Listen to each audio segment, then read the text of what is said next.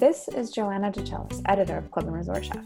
In this episode of Club and Resort Talks, we're chatting with Joe Longo, executive chef of Frenchman's Reserve Country Club in Palm Beach Gardens, Florida.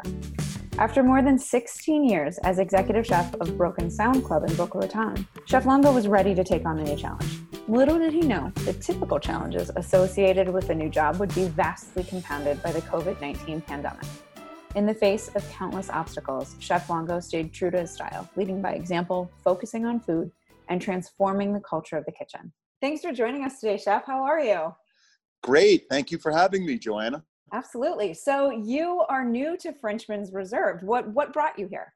I wanted to move the family up to the Jupiter area, and we've been discussing leaving Broward County for some time, and it kind of just fell into my lap from an ex-coworker became the clubhouse manager here, and it just kind of was a perfect fit for me.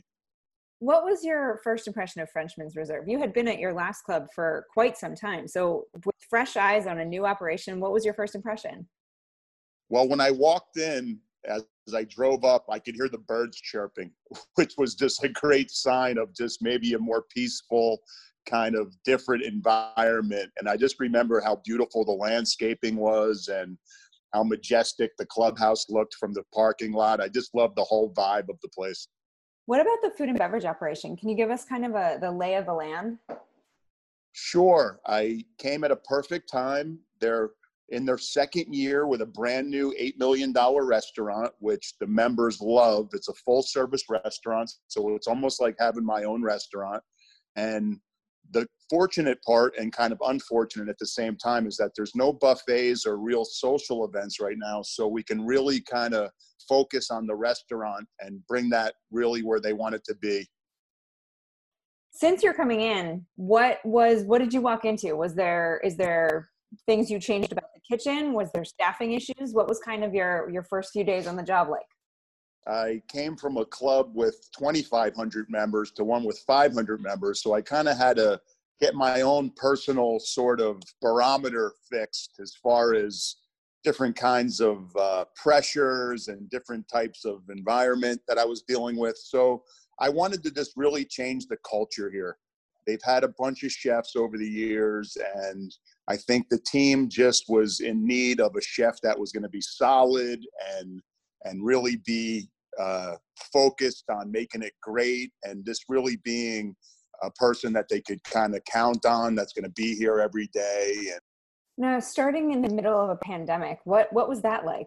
Very challenging. I really got a different perspective. I've always thought that, in the club business especially, if you kind of just do a great job and you put out good food, you shouldn't have any worries. Well, now I really appreciate having people to cook for, and I'll never look at it the same way again.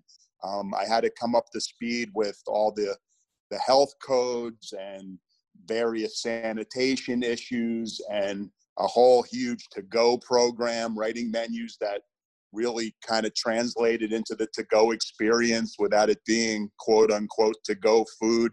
So that was a challenge, coming up with menus that were built for speed, yet had all the accolades that they were looking for in a high-end restaurant, and just kind of getting the whole delivery system together. We have an online ordering system that we developed. I think we're just making a lot of headway, and now it's great because the restaurant, although only 25% capacity, we're getting that vibe back that we missed, is having people in the restaurant and serving them live, so to speak. What has reopening looked like? You mentioned that 25% is capacity. So what's kind of the next phase? How does that roll out? I think that the membership is coming out slowly. I know there's still a lot of concern as far as health issues and just kind of not rushing it. So I really like the trajectory that the members are showing. They really care about the staff. They don't want to get anybody sick, whether it's staff or vice versa for the members. So I think everybody is treading carefully. We're not taking any events right now. We had to unfortunately turn down some weddings and some other things that we just didn't feel were going to be handled properly. I just like the way the members coming back slowly. We have the social distancing. We have the paper menus, disposable various items on the table. It's working out perfectly. I can't wait till we can all come back. But I think the way that the membership is handling it has been very impressive to me. What about from a back of house standpoint? What have been some of the biggest challenges you've had to iron out?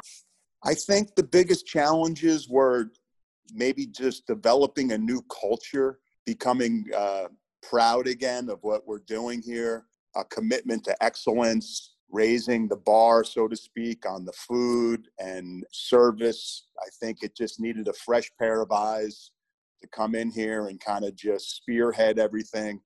I mean, I changed 3 menus in 3 weeks, so I really went for it. And the staff has been incredible. Everyone's learning the menus. The chefs have all been very adaptable to the new food. They've been very welcoming to it. I think everybody just wanted this, and it was like a perfect storm of everybody just wanting to kind of rise up and face the challenges together. I've been doing daily videos, which have been a huge hit. Daily special videos where I go on and I explain the specials and I demo them. And that has just been incredibly beneficial to everybody. I get to meet people via the internet, but at least people get to see me. They get to hear me. They get to see my passion. They get to see the food, and it's increased sales dramatically. The specials just fly off the shelf, so to speak. And it's just been a wonderful tool for us. We're doing cooking classes via the internet. We're doing special Father's Day ideas. And I think we're just trying to embrace some of this technology just to make people feel like we're here. We want to serve you, and we'll do whatever we can do to kind of make you feel that way. Had you ever done like demos on a video or these Zoom meetings? Have you ever done that before? It's funny because not at this stage. It was while I was in transition between jobs, I just had to cook for people. So I started doing stuff on Facebook and Instagram, and it became a huge hit. I was doing 2 demos a week. I was doing up to 2 demos a week. And it was like people from all over the world were contacting me and thanking me. And it was really gratifying. You know, I brought people to the table together. Kids and parents that liked watching it together who hadn't, shared a meal. And sometimes it was like the kids were eating in their room and the parents were downstairs, and all of a sudden they wanted to see what Chef Joe was up to. And they made the food together, which is a great thing. I think that it opens up, especially the children's palate when they get to actually prepare the food. It really brings them along in a different light and appreciation of maybe what mom and dad are doing every day in the kitchen. And it actually really helped solidify my family as well. You know, we're all going through that boredom at home, and we don't know what's going on. And so it was really nice. I had my son as my sous chef. I had my wife as the videographer. My daughters were helping me prep in the day. It was just awesome. That was really my only sort of experience with that. But I think what prepared me for it was all the various chef's tables I did, where we just had intimate, 12 top right in the kitchen, where I had to do a lot of explanation. I've done over 100 cooking classes. So I think I was sort of prepared, although I did get the deer in the headlights a little bit with the camera in my face, and now I'm just embracing it. Do you think you'll continue with this kind of video communication? Absolutely. There's no way I'm stopping this. There's no way. It brings business in so many different ways. One, there's a pride factor, I think, with the membership and the staff that their chef is on there and he's doing these things. And I've heard it many times, especially now under the circumstances where, someone was going to defrost some steaks, and all of a sudden they saw the video and that made them want to order. And, can you do the videos earlier so I can make my plans? And it's just really incredible. I think that a lot of people are really going to be persuaded by these videos. Maybe they were kind of indecisive about coming in or ordering to go, and they see this dish or they see the individual there with excitement and passion, and it just makes them want to order the food. And it's been an incredible, we'll sell like 40 specials a night. We might be doing 120 covers. Wow. So we're still doing very good. We had a few nights where we did 170, and which is really, really great for us, with 500 members. It's sort of off season right now. So I think it's a tool that we have to keep going, and they can count on us for great food no matter what. One of the things you mentioned earlier is that you're trying to establish a more consistent culture within the team. How are you doing that? I think just by walking the walk, so to speak. It really can't just be words. You know, I think my passion comes through whether we're going over the menus and cooking together or whether we're actually cleaning together. It really kind of goes down to the nitty-gritty of the job, in my opinion. It's being able to prep side by side with everybody. You're not just in the office. I'm out there with them. I'm expediting every night. I'm having meetings every night. We're doing all our walkthroughs together. We're going down the menus as a team, making sure that we have everything. I just see that they see somebody who's really into it. You know, this is my whole life, and I want a place that attracts the same type of people. So if you love to cook and you love this business, this is the perfect place for you. But it's going to take some commitment. It's going to take some focus. It's going to take a hit the ground kind of running mentality. And I think I just bring that as the individual, and I don't think there's any other way. I think it just kind of comes from the way the chef and the management really just does their own job.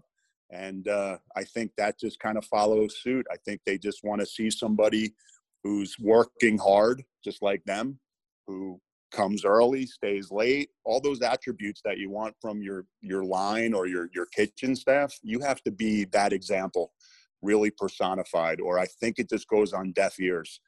And consistency, you know, every day we have to just keep on kind of drilling this into our mind that we want to be the best. You know, I want to be better than all the local restaurants. I want to be as good as every great club around this area. I want to, you know, attract the best staff, and I want to have the best quality of life as well. I'm very adamant about establishing a great quality of life for everybody. You know, it's not all about just working 16-hour days.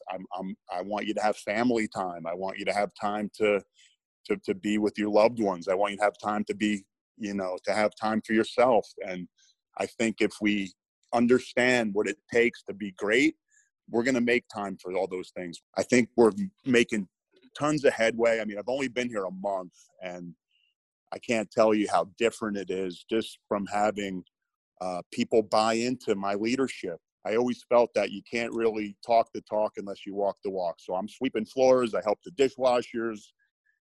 There's nothing I won't do in the kitchen. I think it's all important. Every single thing is of equal importance to me.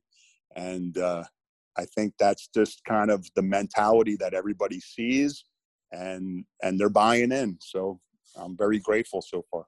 Who are some of your own mentors? I had some incredible chefs through the years. I mean, I started as a 16-year-old kid. I have no formal training. I didn't go to culinary school. I think the old saying that the kitchen chooses you, you don't choose the kitchen, I think was true for me. I just got into the kitchen for a job, just like a lot of us, and all of a sudden this light bulb went off. And I just had that passion right away. I want to serve people. I just love serving, being of service. And I remember my first chef said those words, be of service. And it took me many years to kind of figure out what he meant. But I had this great chef right from Italy, and he was known for not wanting to teach anybody anything. And all of a sudden he saw this young kid with that gleam in his eye, and he literally just kind of opened up his whole repertoire to me. His name was Alex Boletti, and he was from Trieste, Italy, and he basically just taught me every single thing about really great Italian food. So I have an Italian background. I always was in love with cooking and helping at home and good food. I think I always had a palate, even as a kid. I never wanted to order off the kids' menu, make my dad crazy, but I always had to have the entree and this and that. So I can still remember when I had my first tableside Caesar salad, and it still blows me away to this day. And so he was one of my mentors. And then there's been so many over the years. I was lucky enough, before my last club job I had for 17 years, I was actually with a restaurant company for 11 years. So I've had a lot of great chefs over the years, but I think what it takes is you have to want to learn. I've learned from everybody, from dishwashers, from prep cooks, from line cooks, from managers. I mean, there's so many, there's too many. I just think that some of the steps that I took were, I knew where to put my cutting board, so to speak. I would look for the guy with the most talent, the most knowledge, and put my cutting board right next to them and just write everything down, ask them a ton of questions. You know, sometimes it's not the chef. Sometimes it's just the prep cook who teaches you everything. And most of the time, it's really like that. You know, the chef is kind of like the inspiration for where you want to be. And you embrace his culture, but it's the guys in the kitchen, the men and women of the kitchen who really are kind of do the nuts and bolts work that really inspired me. You know, I wanted to work fast. I wanted to work clean. I wanted to learn all the soups. So for 3 months, I put my cutting board next to the soup guy and just picked his brain on anything. I wanted to learn how to butcher. So I put my cutting board next to the butcher in the next 3 months. And I still say this to people to this day. Put your cutting board next to different people. Don't get stuck in one spot in the kitchen. Move yourself around where you're learning from these people that really have a lot to give. And sometimes they're not articulate enough or they don't have the expressive ways to teach you, but you can just watch what they do and you can learn so much. How do you pay that forward? I hold nothing back. Everything I know is open information.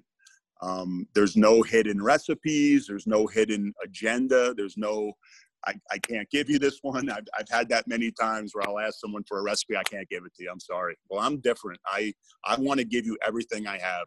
I want to impart this knowledge into the next generation. I mean, why not?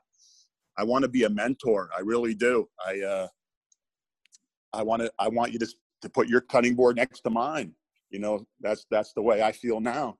I want to teach you everything. I mean, I got to, in 17 years at one club, what I'm most thankful for is that I was allowed to make every mistake in the book, Joanna, every mistake. And I guess they saw something in me that they knew that I was going to learn from a mistake. So I can teach you what to do and what not to do. So I think with that kind of span of time, you really get a different understanding of the ripple effect. You know, I'm trying to kind of broaden their perspective about service, about being right is not the end all. You know, it's not appropriate to give someone the business at 6:30 when we're serving, when, you know, we can just kind of talk after the shift and just make corrections on things. It's behavioral.